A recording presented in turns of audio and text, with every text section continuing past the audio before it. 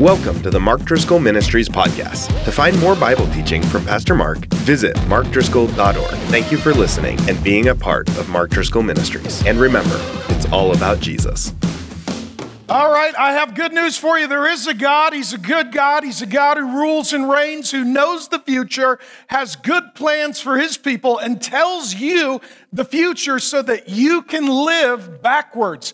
If you know what the future holds, you know what to do on your way into the future. The Bible calls this prophecy. 25% of the Bible was prophecy.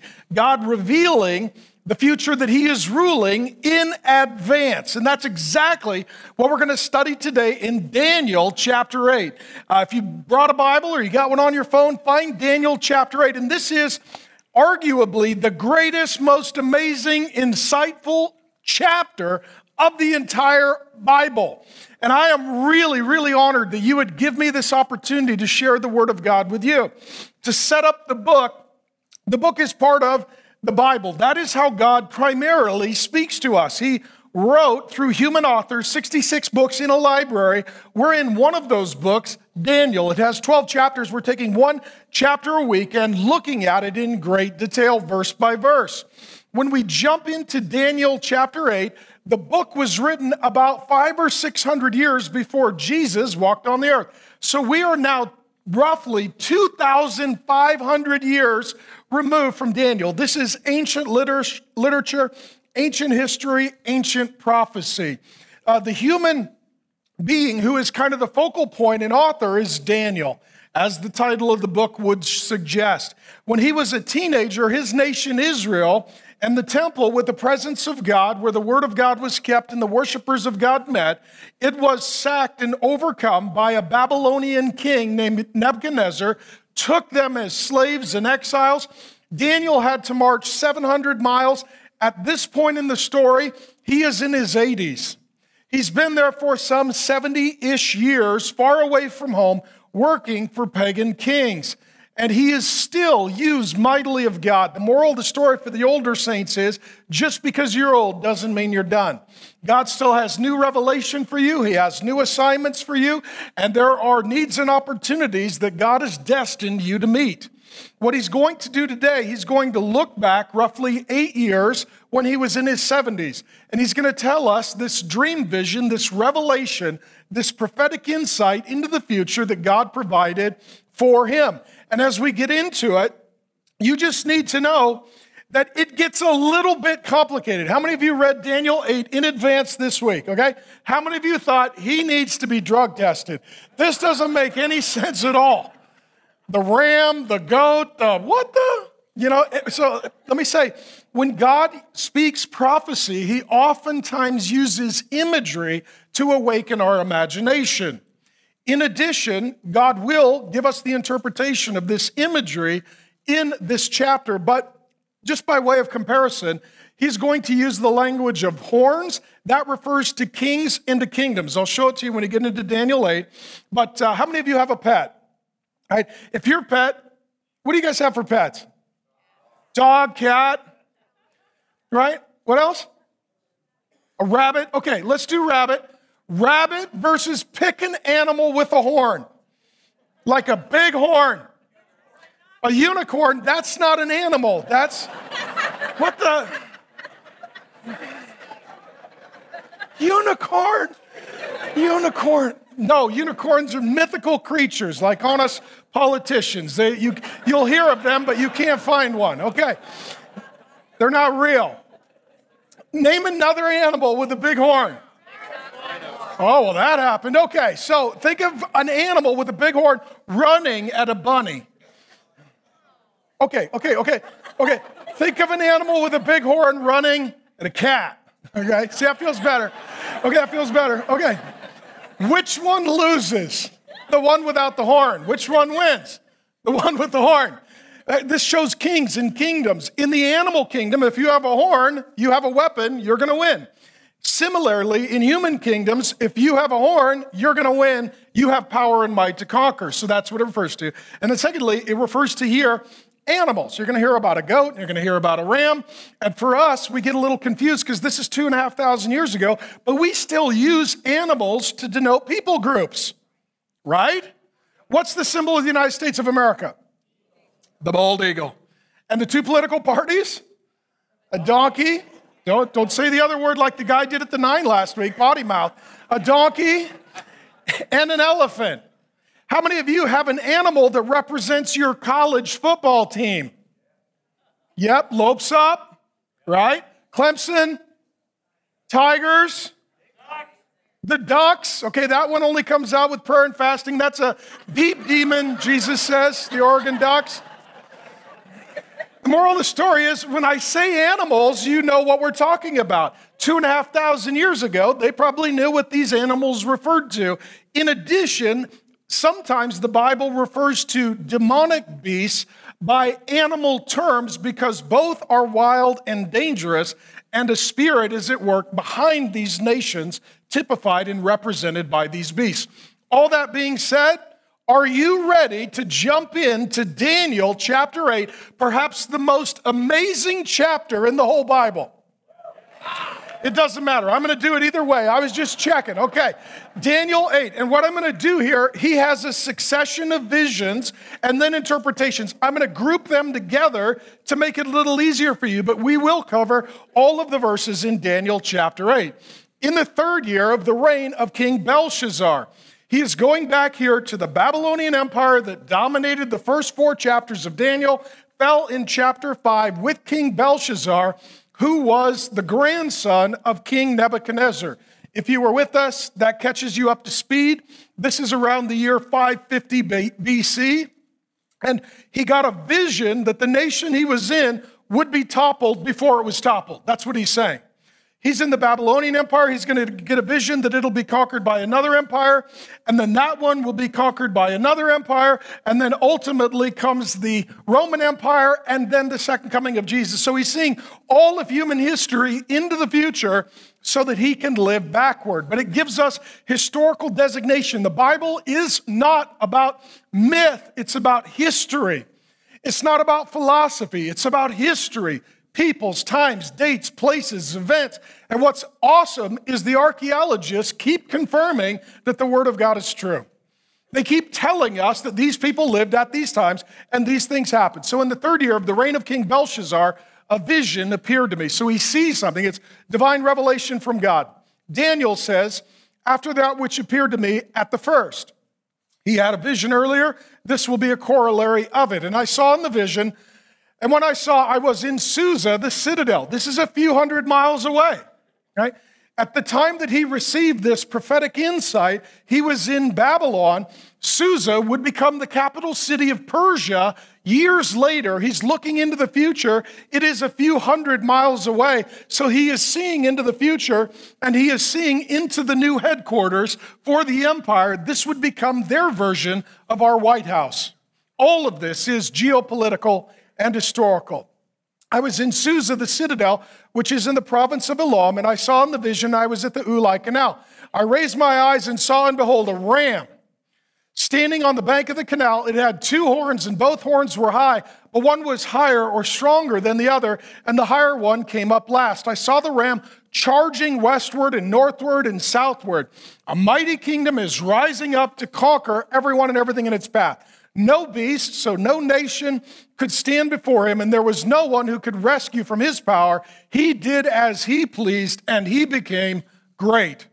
What it's saying is that Babylon, the most powerful nation in the history of the world, would suddenly see an empire with 2 horns. These are 2 kings and kingdoms coming together, and historically, this is the Medo-Persian Empire. The reason why one is longer than the other is because the Persian Empire grew bigger and stronger. It then absorbed the Mede Empire. That's why if you study history, for example, in college, it'll talk about the Persian Empire, but it started as the joint dual-horn Medo-Persian Empire. That being said, Persia rises up to conquer Babylon. Here's the interpretation of the vision regarding the nation of Persia. Daniel 8:15 through 20. When I, Daniel, had seen the vision, I sought to understand it. So Daniel receives revelation from God, but he doesn't fully understand it. It needs to be interpreted. How many of you have had this experience? You read the Bible and you're like, I don't get it. Don't feel bad. God spoke to Daniel, and Daniel said, I don't get it. And so what God's going to do is send him a Bible teacher named Gabriel, one of the two named angels in the Bible. I get to do Gabriel's job, but I'm not that awesome. Gabriel would be amazing, right? That would be amazing. You're studying the Bible. Gabriel's like, do you have any questions? Oh, for sure I do. For sure I do. And you have wings. I know you probably can answer these, right? This is God showing up in a supernatural way. But let me say this. If you want to learn the Word of God and you find it complicated and hard to understand God's revelation, he does for you something he did for Daniel, but he does it even greater for you than he did for Daniel. He sent Daniel, Gabriel, he sends you the Holy Spirit. If you want to know the Word of God, you can learn the Word of God. It is not often immediately understood. It must be studied, prayed about, meditated upon.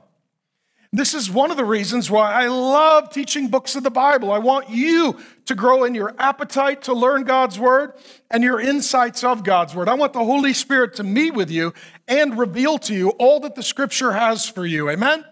And oftentimes what happens is pastors don't teach the Bible because they think, you know what, the people can't handle it.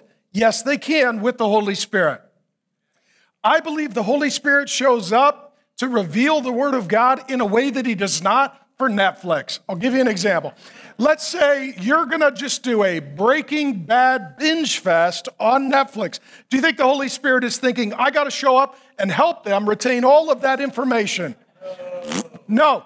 If you open the Bible and you're like, God, I want to learn, the Holy Spirit is far more willing and able to show up and help you learn, remember, and apply all of that information. This is amazing to me. Here's the story. And behold, there stood before me one having the appearance of a man. When an angel shows up or another divine being, sometimes they appear as a human being. That's why Hebrews says many of us have entertained angels without even knowing it. They're incognito. And I heard a man's voice between the banks of the Uli, and it called, Gabriel, make this man understand the vision. So somebody's given orders to Gabriel, one of the only two named angels in the Bible, along with Michael. So he came near where I stood. When he came, I was frightened and fell on my face. When you come into the presence of an angel or another divine being, oftentimes people are overwhelmed. We're aware of our holiness, their holiness, our sinfulness, and our need for God. It's even more dramatic when you come into the presence of God. But ultimately, it goes on to say, I was frightened, fell on my face, but he said to me, understand, O Son of Man, that the vision is for the time of the end. This phrase will be repeated on a few occasions. Some will study Daniel and say this was all ancient history. It's not future prophecy. I believe this is future in its orientation. It's talking about when? The end. It's looking into the future. It is, in fact, futuristic. And when he had spoken to me, I fell into a deep sleep with my face on the ground, but he touched me and made me stand up. He said, behold, I will make known to you what shall be at the latter of the indignation, for it refers to the appointed, again, time of the end. As for the ram that you saw, with the two horns, these are the kings of Media and Persia. So horn refers to kings and kingdoms. The two horns are interpreted as the Medo-Persian Empire. It is very clear. It can be a little complicated at first, but then it becomes very, very clear. Who is this that speaks to Gabriel and tells him what to do? It's probably Jesus. I believe it's a pre-incarnate. That's coming into human history. Carne means meat. And if you eat carne asada, we're going to do so today because we're Christians. That's why we're doing it. No, I'm not even telling you a lie. We're going to eat carne asada. Carne means meat. If you eat chili con carne, that's chili with meat, right? So Jesus is incarnate. That's God in meat. It's God in flesh. He has pre-incarnate, before he's born of the Virgin Mary, shows up various times throughout history. I believe this is an occasion where he speaks from his heavenly throne and he commands his servant Gabriel, one of his angels, to go to Daniel to help him to interpret the vision. And the vision is this: Babylon, that you are currently a citizen of, when he first received that vision some years prior, is going to be toppled by a Medo-Persian empire that ultimately will be dominated by the Persians. Question: why does God care about the Persian Empire? Why? There's so many nations. Why is God not talking about another country? Because for God, the centerpiece of human history is Jesus Christ. I've had some people ask me, they're like, where is America in here? It's not. It's not in there. God is not waking up every morning going, America, that's what I'm hoping in, right? God wakes up every morning and knows that everything will be taken care of, solved, and resolved by the second coming of the Son of God, the Lord Jesus Christ, with the kingdom of God. Okay? And so everything in the Bible is focused on Jesus. Here's why the Persian kingdom and empire is significant to God. They are, at this point, Daniel and the children of God, 700 miles away from home in Jerusalem. It would be the Persian Empire that would release them to return home. They would be the equivalent of our Puritans and Pilgrims. They're the first ones to come and resettle in that instance. Why does and the temple at this point is closed.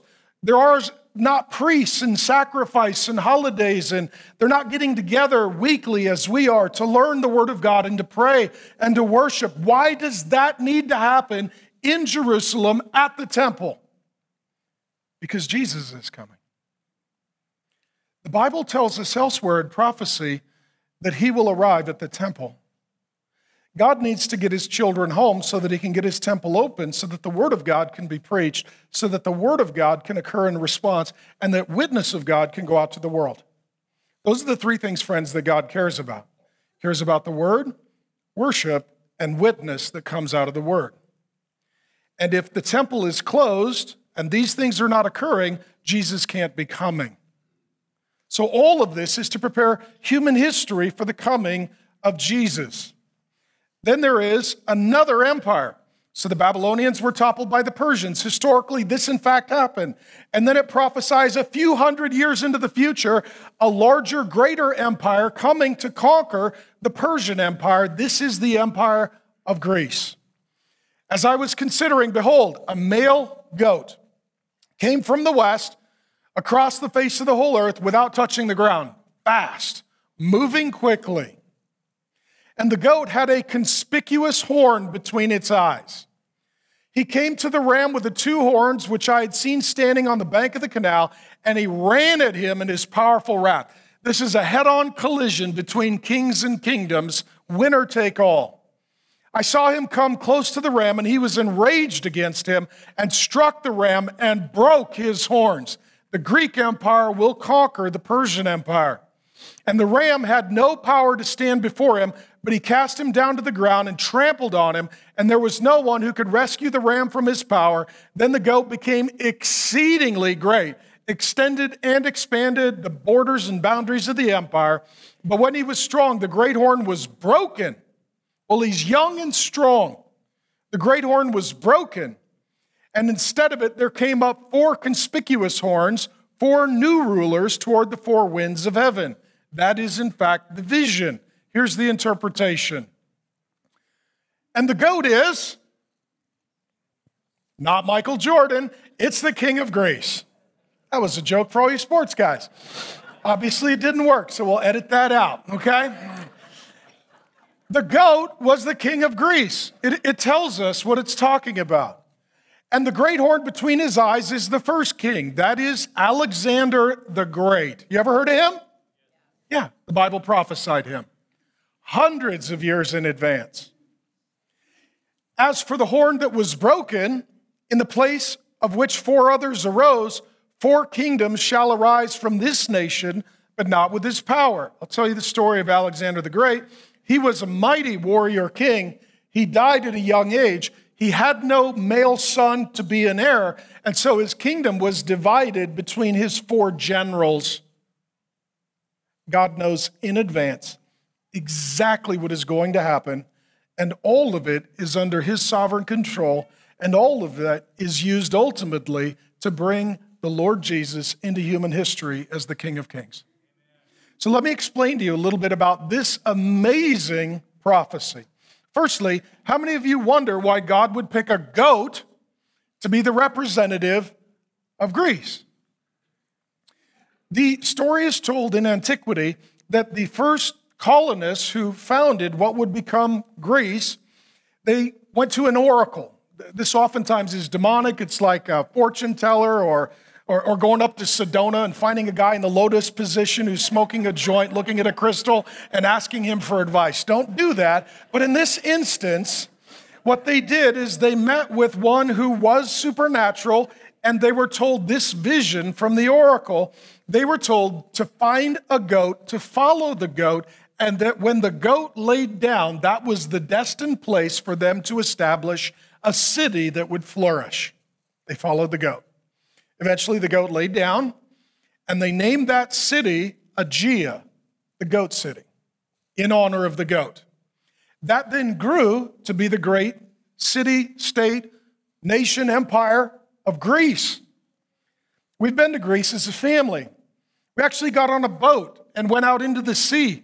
Do you know what the sea surrounding Greece is called? The Aegean Sea, which means the goat sea. The goat sea. To honor the goat that brought the first colonists to establish the beginning of what became the empire that was prophesied as a goat hundreds of years prior through Daniel by angelic interpretation, because God knows and rules the future in explicit detail. Okay, it gets better. I'll tell you the story of Alexander the Great. He comes 200 years roughly after Daniel. How many of us would love to know the future? What happens is we're trying to predict the future, and we have a lot of anxiety and fear because we don't know the future.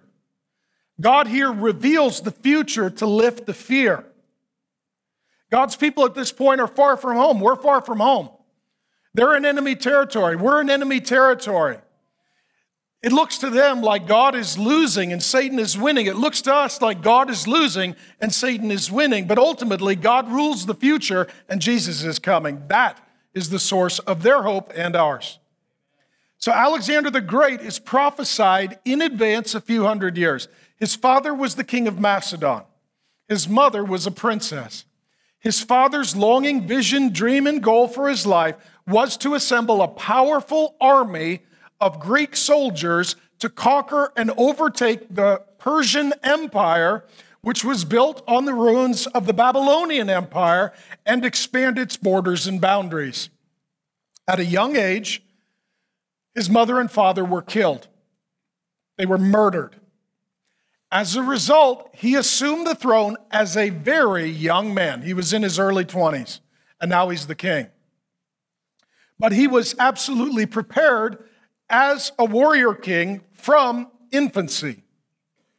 What happens at this point is that he determines in his heart to devote his life to fulfilling his father's ambitions. He wants to have a mighty army. He wants the Greek Empire to come and to march against and conquer the Persian Empire. That is the lifelong mission of Alexander the Great. Now, what I want to share with you now brought me to tears in my study this week. I literally was overwhelmed at the true trustworthiness of the God of the Bible and of the Bible. I actually sat in my chair weeping and singing. And I don't sing well, but it was that amazing. There is an ancient historian named Josephus. He may have had some of his life cross the same timeline that the Lord Jesus was available. He was at least born a few years later, not that long after the Lord Jesus. So he comes roughly 600 years after Daniel. Josephus is considered arguably the greatest historian of the Jewish people. Around 94 AD, he writes his multi-volume set, The Antiquity or History of the Jews. He is not a believer in Jesus, but he is a teller of Jewish history. He reports, and I cannot even believe the great honor it is to summarize for you what he says about Alexander the Great. Alexander the Great, and this is according to the historian, had a dream or a vision, just like Daniel. And that was that a man that he did not know appeared to him wearing purple, which was the color of royalty. It was very expensive and rare. And in that revelation, this man told him, "It is time for you to amass your army to march against Persia. The time of fulfilling your father's longing and walking in your destiny has come." He didn't know who this was or where this came from, but he assumed it was divine revelation. And he acted upon it. This is the key. It's not enough to receive revelation. You need to act upon it. Ultimately, God blesses those who don't just hear his word, but do it. Okay? He is not a believer. Alexander the Great is not, but he gets a revelation and he starts marching and conquering with his army. He conquers the nation of Israel. At the beginning of Daniel, this is the same thing that the Babylonians did. And they destroyed the worship of God and they enslaved the people of God. Fearing that history was repeating itself, the high priest decided to welcome Alexander the Great and to honor him respectfully. And what he told all the worshipers was, put on white, the color of worship that we use for our high feasts and holidays to show that ultimately God forgives our sin and makes us clean and pure in his sight. All of this is foreshadowing the forthcoming of Jesus, the Lamb of God, who takes away the sins of the world. The high priest goes to dress himself, does not know about Alexander the Great's dream. What color do you think he chose to wear that day? Purple. The high priest wearing purple goes out with the worshipers wearing white. Here comes the mighty King Alexander, the conqueror. And he sees the high priest. And he stops and is stunned. And he says, "You are the man I saw in my dream. It was your face and your voice, and you were wearing purple."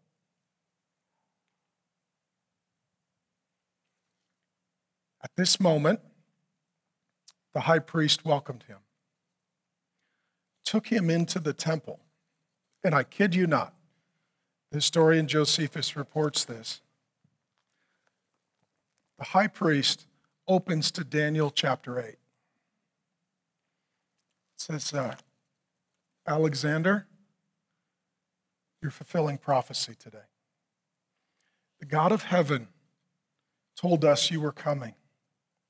You are the mighty horn from Greece coming to destroy the Persian ram. God told our servant Daniel this a few hundred years ago. You do not know our God, but our God knows you, and we've been waiting for you. Welcome."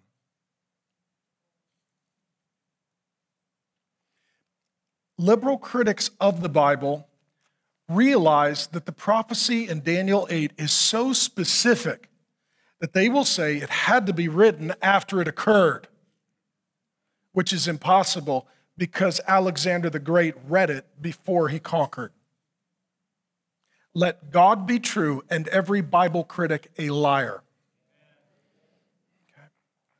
Now it gets even better. How many of you, your minds just exploded?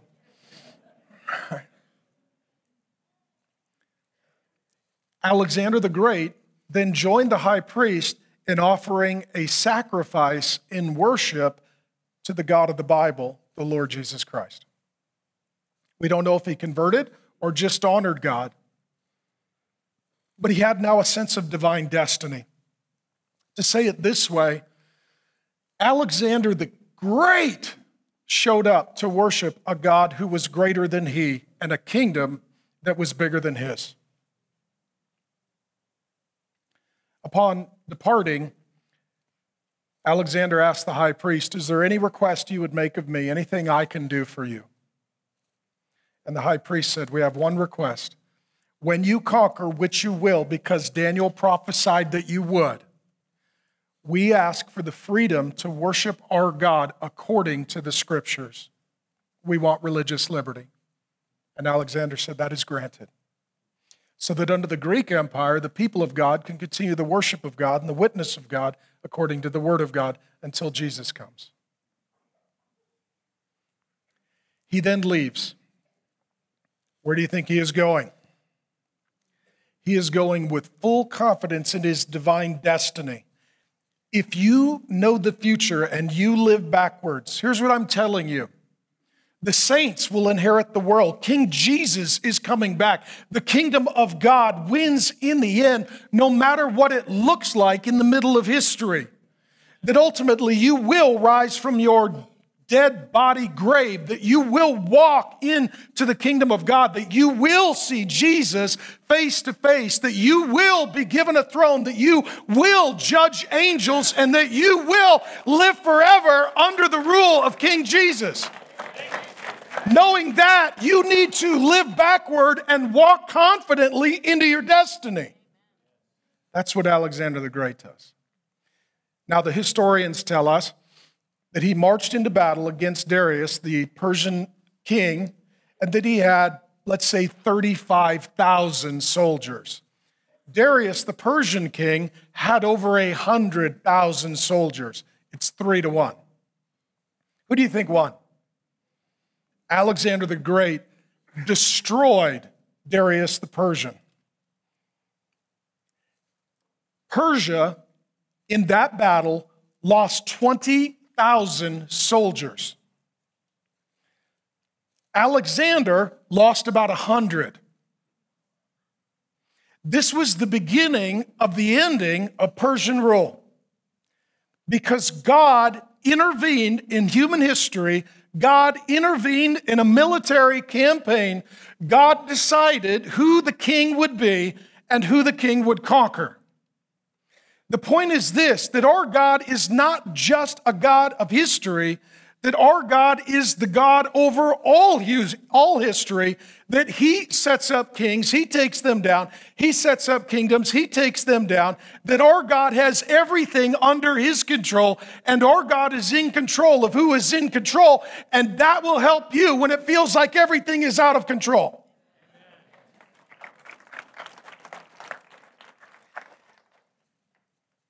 Alexander the Great goes on to conquer the Persian Empire. He then returns to the throne that was held by Nebuchadnezzar in Babylon. And at a very young age, 32, 33, about the same age that Jesus died, Alexander died. They believe he was poisoned, that he had a Judas on his team that undermined him. He had a Satan on his team that came against him. He died. The empire, as I told you, was divided into 4 kingdoms, his 4 generals, because he had no heir, male son, to inherit everything that was prophesied in Daniel 8, hundreds of years prior, came to pass. Question, why does God care about the Greek Empire? There are many nations, many kings, many kingdoms, lots of geopolitical conflict. Why does God care about the Greeks? They bring education, they bring literacy, and they bring a common language. Previously, during the reign of the Babylonians and the Medes and the Persians, as they conquered different people groups, they each had their native language, their mother tongue. When Alexander is done, there is a common educational system with one common language. Modern education, the university system, many of the philosophers that we study, many of the people that we focus on in human history are all out of the Greek Empire. God wanted there to be one language. Hear me in this. He raised up the Persians so that the temple could be open, the word of God, the witness of God, the worship of God. And then God wanted there to be one language that everyone was speaking so that when Jesus came to the temple, died and rose in our place for our sins, that ultimately the news of his son could go out and that people could understand who Jesus is and what Jesus was because they have a common shared language. Question, what's the language of the New Testament? Greek. Greek. There's another empire that is prophesied in chapter 2 and chapter 7 of Daniel, the Roman Empire. All of this is leading up to the Roman Empire. The Roman Empire was the largest, most powerful empire in the history of the world. Guess what language was chosen as the language for the entire Roman Empire? Greek. Guess what was open under the reign of the Roman Empire? The temple. That's where Jesus came. When he died and he rose, the news went out in the language of Greek, and it went out on the Roman road system. Pax Romana, Roman peace, was possible because they built a highway system that connected everyone in the nation that previously was a Greek empire, was a Persian empire, was a Babylonian empire. Now it has a road system and a common language. Jesus Christ comes in the fullness of time, in the fulfillment of prophecy, so that he could arrive at the temple, and that when he rises from death, the news of his resurrection could go out in one language on the road system that the Romans built to expand their empire and God used to preach the gospel of the kingdom of Jesus Christ. Here's what I'm telling you. God is in the details. God will even cause a nation to pave a highway if people will walk on it to tell others about his son. Stunning. Amen? I mean, there's a verse in Revelation where it says there was silence in heaven for half an hour. It's just, everybody's just like, I got to think about this. That's how we feel when we hear this, amen? But here's what I want to tell you. Ultimately, truly, God wrote this book. This is the only perfect thing on earth. This is the only true prophecy on earth. This is the only revelation of what is ultimately to come and ultimately who is coming. I am telling you to have full confidence in the Word of God. I'm telling you that no one could do what Daniel 8 says would be done but God. No one could know what Daniel 8 reveals except for God, who knows and rules all.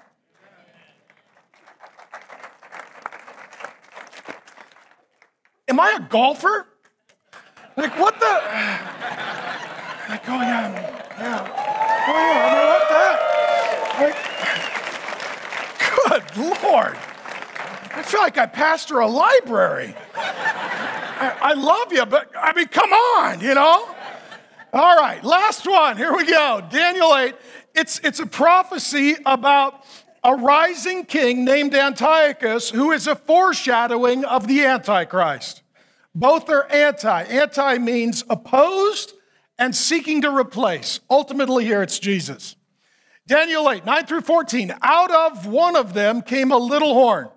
This is going to be demonic, satanic, evil. Same imagery as Daniel 7. The moral of the story is Satan wants to start little. Just a little sin, just a little compromise, just a little white lie, just a little secret, all right, just a little caving on a few things in the Bible that other people find not so pleasing. He starts small and he ends big, and it's all about a war. Out of one of them came a little horn which grew exceedingly great toward the south, toward the east, toward the glorious land. It grew great, even to the host of heaven. Okay, let me explain this. Let me take a moment. These are the parts of Daniel that I think are widely misinterpreted and misunderstood. I believe it's because a lot of the scholarship that did give us some great insight to the Bible in previous generations was largely skeptical of the supernatural. And I believe as a result, when they hear supernatural things, they're more inclined to give a naturalistic answer. There is more recent research. There's a man named Dr. Michael Heiser, who is an Old Testament scholar, and he does some good work in this area. Grace and I tried to contribute to that with our book, Win Your War. And what we're seeing here is a shift not only between times and places, but realms. This is very important. If you want to understand the book of Exodus, Daniel, Job, Revelation, whole books of the Bible, you need to know that there are two realms, but for God, one reality. There is a supernatural realm of the spiritual in which are angels. We've also seen other divine beings in Daniel, the watchers, the holy ones, the prince, the princes, Gabriel, Michael. They're just loaded throughout Daniel. Similarly, we are in a physical world with human beings. And what God is showing us is that what is happening in our world is connected to that world. That's why our war, Paul says, is not against flesh and blood, but powers, principalities, and spirits. That at work in this world are invisible forces from that world. I'll give you an example. Some years ago, I think I was in like 5th grade. I watched a play at our school. My classmates put it on, and everything is happening on stage. And then there's this huge curtain. And you don't know what's going on behind the curtain until one of my classmates made a mistake and lifted the curtain at the wrong time. Next thing what you see is everyone and everything that is serving in the unseen that affects what's going on in the scene. Here, as is elsewhere in Scripture, God lifts the curtain. You see kings and kingdoms, and behind it, you see the host of heaven. These are angels and other divine beings. God is showing us that He is working in ways that you are not seeing. Let me say this. When people say, why isn't God doing anything? Whoa. God is always at work. And we believe by faith what we read in the Scriptures until we see by sight God doing what He's promising. God is at work even when we are not witnessing it in the unseen realm. And He sends angels and other divine beings to be involved in geopolitical, human affairs, and personal lives, including Daniel's and yours. Here it talks about the host of heaven. These are angels and other divine beings. Some of the host and the stars it threw down to the ground and trampled. Let me explain that too. Stars, I believe, is best interpreted as ancient language for angels and other divine beings. God lives up there. We live down here. Between us and the heavens, physically, are the stars that glow gloriously. So their concept was that the stars are like angels. They're above us and under God, and they glorify by shining brightly. When you hear the language of stars in the Bible, it often refers to the unseen realm, to angels and other divine beings. This is why, if memory serves me correct, in Daniel 12, it says that multitudes that sleep in the dust of the earth shall arise, some to everlasting life, some to everlasting death, hell and heaven. And it says that the people of God will shine like the stars. As the angels are in glory and have never fallen and reflect the glory of God, so will you, as a resurrected child of God, be perfected and radiate forth the glory of God like a star does in the sky or like an angel does in the presence of God. No ear has heard, no mind has conceived of the good things that God has in store for His people. The future that God has for you in a glorified, resurrected, perfected body is not just better than you think, it's better than you can think. And that when God is done, His angelic and His human family will come together and we will live under the lordship of King Jesus, that people and angels, human beings and divine beings will inhabit all of history and all of creation for all of eternity. Hey, live backward. Know who you are and live who you will be. Know where you are going and live as a citizen of that kingdom. Some of the hosts, some of the stars threw down to the ground and trampled on them. What he's talking about here is a human ruler who rises up and conquers people in the physical scene realm and also declares war on spirit beings, divine beings in the unseen realm. Some people are so evil and so demonic that they're not just hurting people, they're hurting the divine beings that are sent to help God's people. It became great, even as great as the prince of the host. The host of the divine beings, the prince would be a ruler, one that is in a position of authority. So this human being has demonic, satanic power and is crushing human beings and warring against divine beings. This, my friends, is ultimately the spirit of Antichrist. And the regular burnt offering was taken away from him, talking about the temple. And the palace of his sanctuary, the Holy of Holies, was overthrown.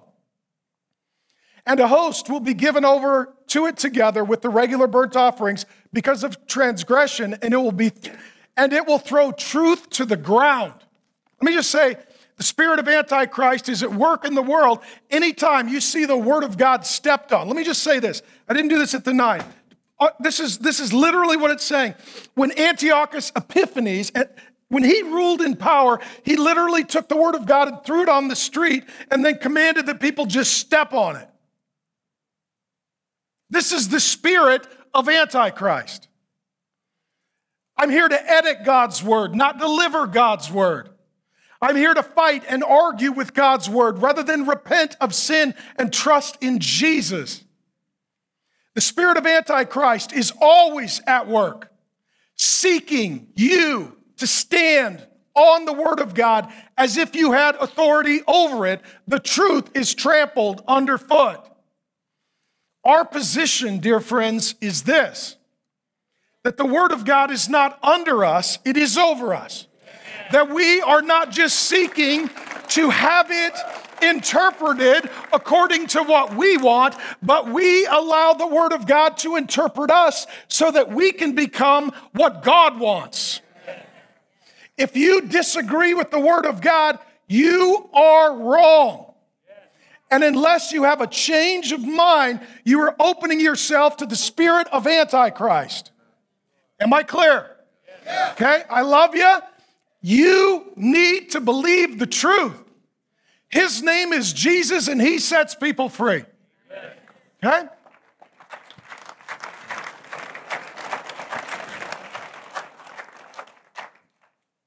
It became great, even as great as the prince of the host. The regular burnt offering was taken away from him. God is no longer worshiped. The place of his sanctuary was overthrown. The temple of God is closed, and a host will be given over to it together with the regular burnt offering because of transgression. It will throw truth to the ground. It's crazy. Well, that's your truth. No, there's the truth. And it will act and prosper. Then I heard a holy one. That's a divine being. That's the unseen realm speaking. And another holy one, another divine being, said to the one who spoke, "For how long is the vision concerning the regular burnt offering and the transgression that makes desolate and the giving over of the sanctuary and the host to be trampled underfoot? How long is Satan going to rule the temple and have a demonic counterfeit worship service of God? For 2,300 evenings and mornings, then the sanctuary will be restored to its rightful state." 2,300, 3 possible interpretations. Evening and morning, that's how God describes a day in the opening chapters of Genesis. This could be 2,300 days. They had 2 sacrifices a day, one in the morning, one in the evening. So, could be 1,500 days, 1,150. I'm doing math. This is hard. I believe in Jesus and math, but math is really hard for me. So 2,300 divided by 2, 1,150 days, 2,300 offerings. The third option would be an indefinite period of time. I think the first or second are most likely. The point is that God has numbered the days of the demonic and will ultimately crush it and bring it to an end. Okay? Now, let me look at the interpretation.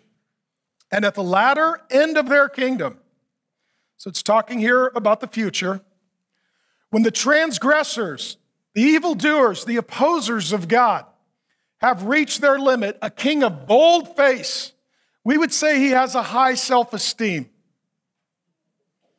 He probably has a parade for pride, One who understands riddles. He understands the secret things of God because it's Satan who was in the presence of God shall arise. His power shall be great, but not by his own power, but by demonic satanic power. He shall cause fearful destruction. People who love God are terrified and shall succeed in what he does and destroy mighty men and people who are the saints, the children of God. By his cunning, he shall make deceit prosper under his hand. Wow. Deceit is economically viable. And his own mind, he shall become great. Without warning, he shall destroy many. It's going to be a bloodbath. He shall even rise up against the prince of princes, a divine ruling being in the unseen realm. But he shall be broken, but by no human hand. God will take care of him. The vision of the evenings and the mornings has been told is true, but seal up the vision, for it refers to many days from now. Hundreds of years in the future. And I, Daniel, was overcome and lay sick for some days. Daniel sees God being dishonored, and he literally can't get out of bed and stop throwing up. I pray that our hearts would be the same. Then I rose and went about the king's business. I went back to work, but I was appalled at the vision and did not understand it. Here's a big theme of the whole Bible that makes sense of Daniel 8. God creates, Satan counterfeits. God creates a kingdom. Satan has a counterfeit kingdom. God has a king, Jesus. Satan raises up all kinds of counterfeit kings, culminating in the Antichrist. God is creating a kingdom where the military, the economy, the spirituality, and the politics are all ruled by one king. Everything that God creates, Satan counterfeits. He's trying to bring a one world order where the nations would all be one, where the economy would be one, where the religion would be one, so that then he could rule over it all. Anytime you see people filled with fear saying, the world is in peril, the end is near, we all need to come together and just have one nation and one religion and one economy and one military, because if we all could come together, we could build heaven on earth. That's the spirit of Antichrist. Because his kingdom is not of this world. Thy kingdom come, thy will be done on earth as it is in heaven. In Daniel 7, the beast comes up from the bottom and the kingdom of God comes down from above. The kingdom that we need does not come from this world. It comes from that realm. That's what it's revealing. All of this prophesies a few hundred years in advance a man named Antiochus Epiphanes. He was the spirit of the Antichrist. He was the Hitler of the Old Testament. So let me give you a little bit of history on him. There are two books, 1st and 2nd Maccabees, that are good history, bad Bible. Catholics, I was raised Catholic. During the Reformation, when Martin Luther started asking a monk in Germany, hey, where's that in the Bible? It's not in there. So what they did is they found some books that sounded like the things they wish it said, and they shoved them in the Bible. Now, some of you say, boy, that's debated. It is, but that's what happened. The result is that the Protestant Bible has all of the original right books. The Catholic Bible has a few extra books. Included in them are 1st and 2nd Maccabees.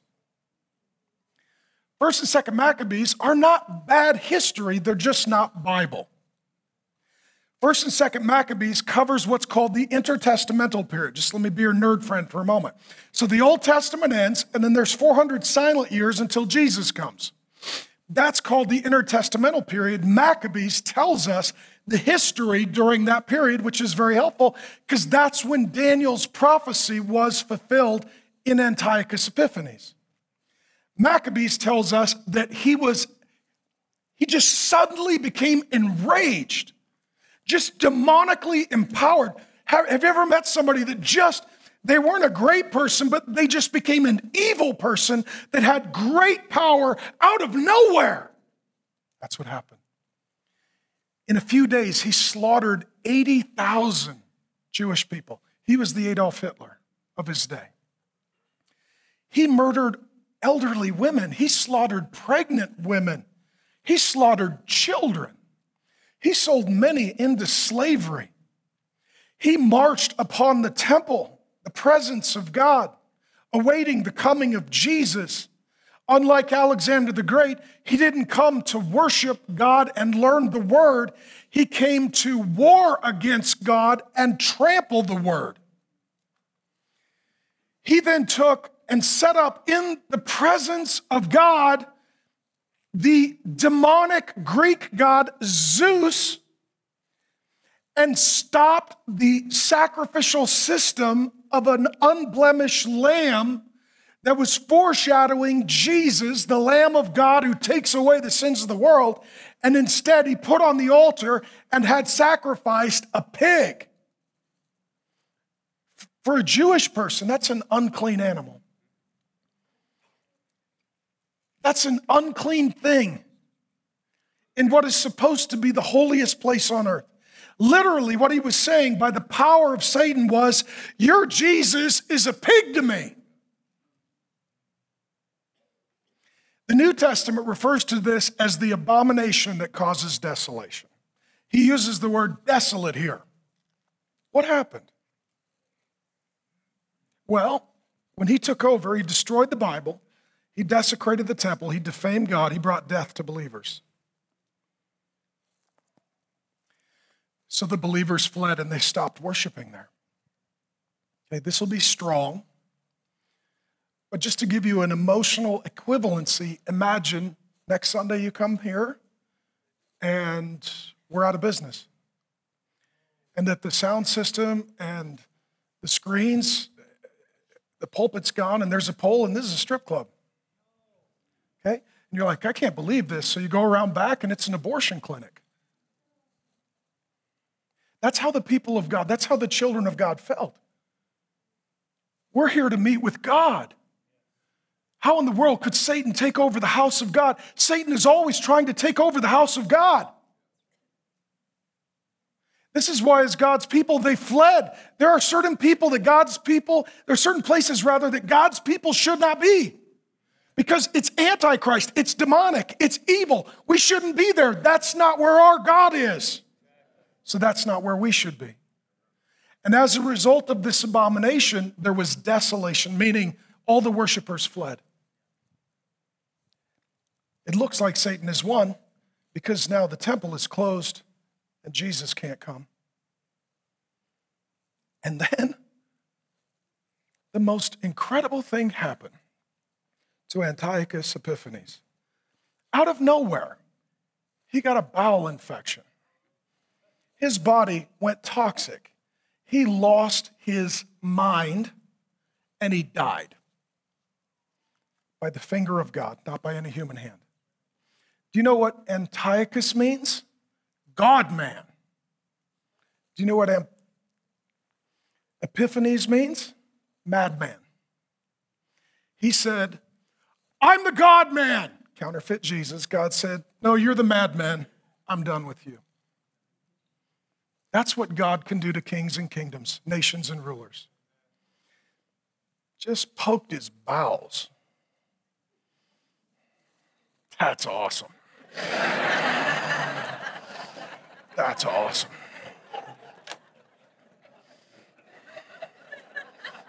Amen? Yeah. The Jewish people then started a festival. Do you know what it's called? When they got to return, and literally they got to turn the lights back on in the temple, they started a festival. Do you know what it's called? Hanukkah. The festival of lights. The lights are back on. Lord Jesus, you're welcome here. Please come, light of the world. This is a double fulfillment of prophecy. It was the spirit of Antichrist that raised up Antiochus Epiphanes and then will come again in the last days to empower a demonic ruler who is Antichrist to ultimately seek to win where this first ruler lost. I'll prove it to you. I'm losing my voice. I'll be done in a few hours, though. It'll be fine. We live in a privileged position of human history. Daniel was looking 600 years to the coming of Jesus. We are looking 2,000 years from the coming of Jesus. He believed by faith what we now see by sight. All that remains of Daniel's vision, God's revelation to him, is the raising up of an Antichrist and then the second coming of Jesus Christ. I'll prove it to you. 1 John 2:18, children, New Testament, in Greek, children, it is the last hour. And as you have heard that Antichrist is coming, so now many Antichrists have come. Therefore, we know it's the last hour. We're on the precipice of human history. The last thing is that there will be many Antichrists. There's always a Nebuchadnezzar. There's always a Darius. There's always an Antiochus Epiphanes. There's always a Stalin, a Hitler, a Lenin. There's always an Antichrist, and then there is the Antichrist. We're in the last hour. We're awaiting the final revelation of history. Paul says it this way, 2 Thessalonians 2, rebellion comes first. And the man of lawlessness, that's the Antichrist that Daniel predicts, is revealed, the son of destruction, who opposes and exalts himself. That's Antichrist. Oppose and exalt. Oppose and replace. That's the spirit of Antichrist. Himself against every so-called God or object of worship, so that he takes his seat in the temple of God. The temple was destroyed in 70 AD. That means that there must be a rebuilding of the temple forthcoming, proclaiming himself to be God. And then the lawless one will be revealed, whom the Lord Jesus will kill with the breath of his mouth. Jesus can take care of this guy, and bring to nothing by the appearance of his coming. Jesus is coming. Antichrist is coming first, and then Jesus is coming forever. The coming of the lawless one is by the activity of Satan with all power, false or counterfeit signs and wonders, wicked deception for those who are perishing because they refuse to love the truth and be saved. The Bible tells us not just what happened, but what's always happening and what will happen in the end. Now, some of you are struggling to believe this.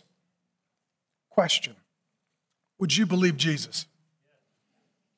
I'm going to give the final word to Jesus. I had a guy recently say, I talked to him about something Jesus said. He said, well, that's Jesus' opinion.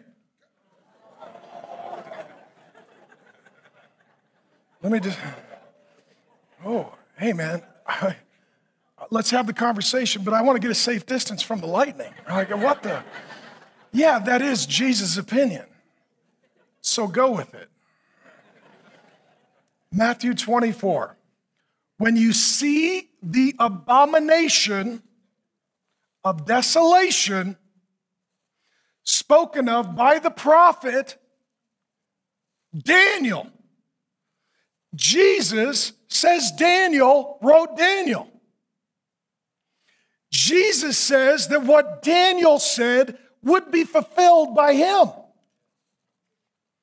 Standing in the holy place, let the reader understand, let those who are in Judea flee to the mountains.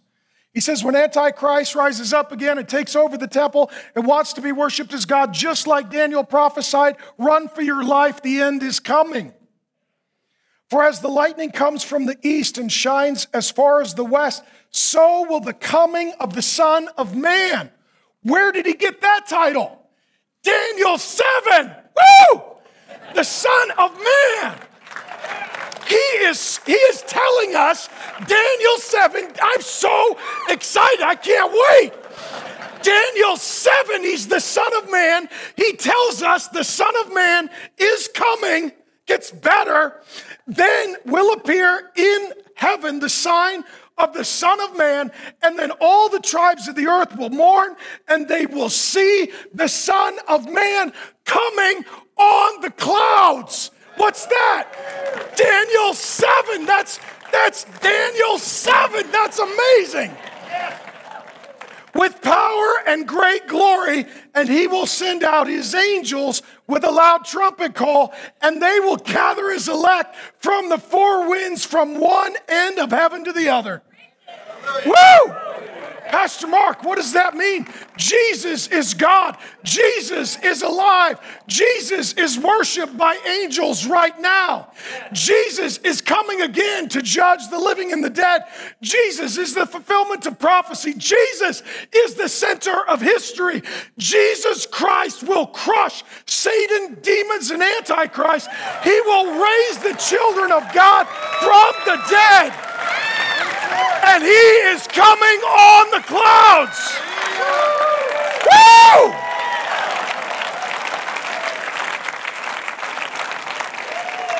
I don't know why preachers skip the last half of the book.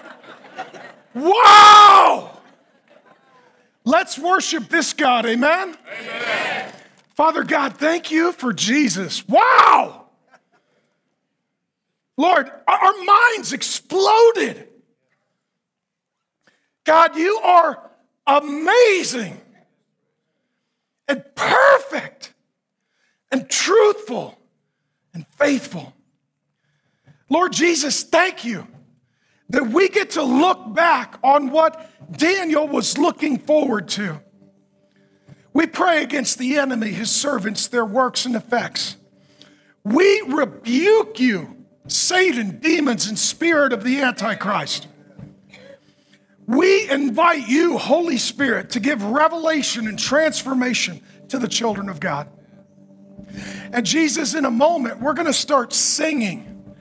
And we do so to practice for the day when we see our King coming on the clouds of heaven. And we're going to be singing and smiling as our Jesus is arriving and reigning. Give us faith to believe in that day. Until on that day, we see it by sight. In Jesus' good name, amen.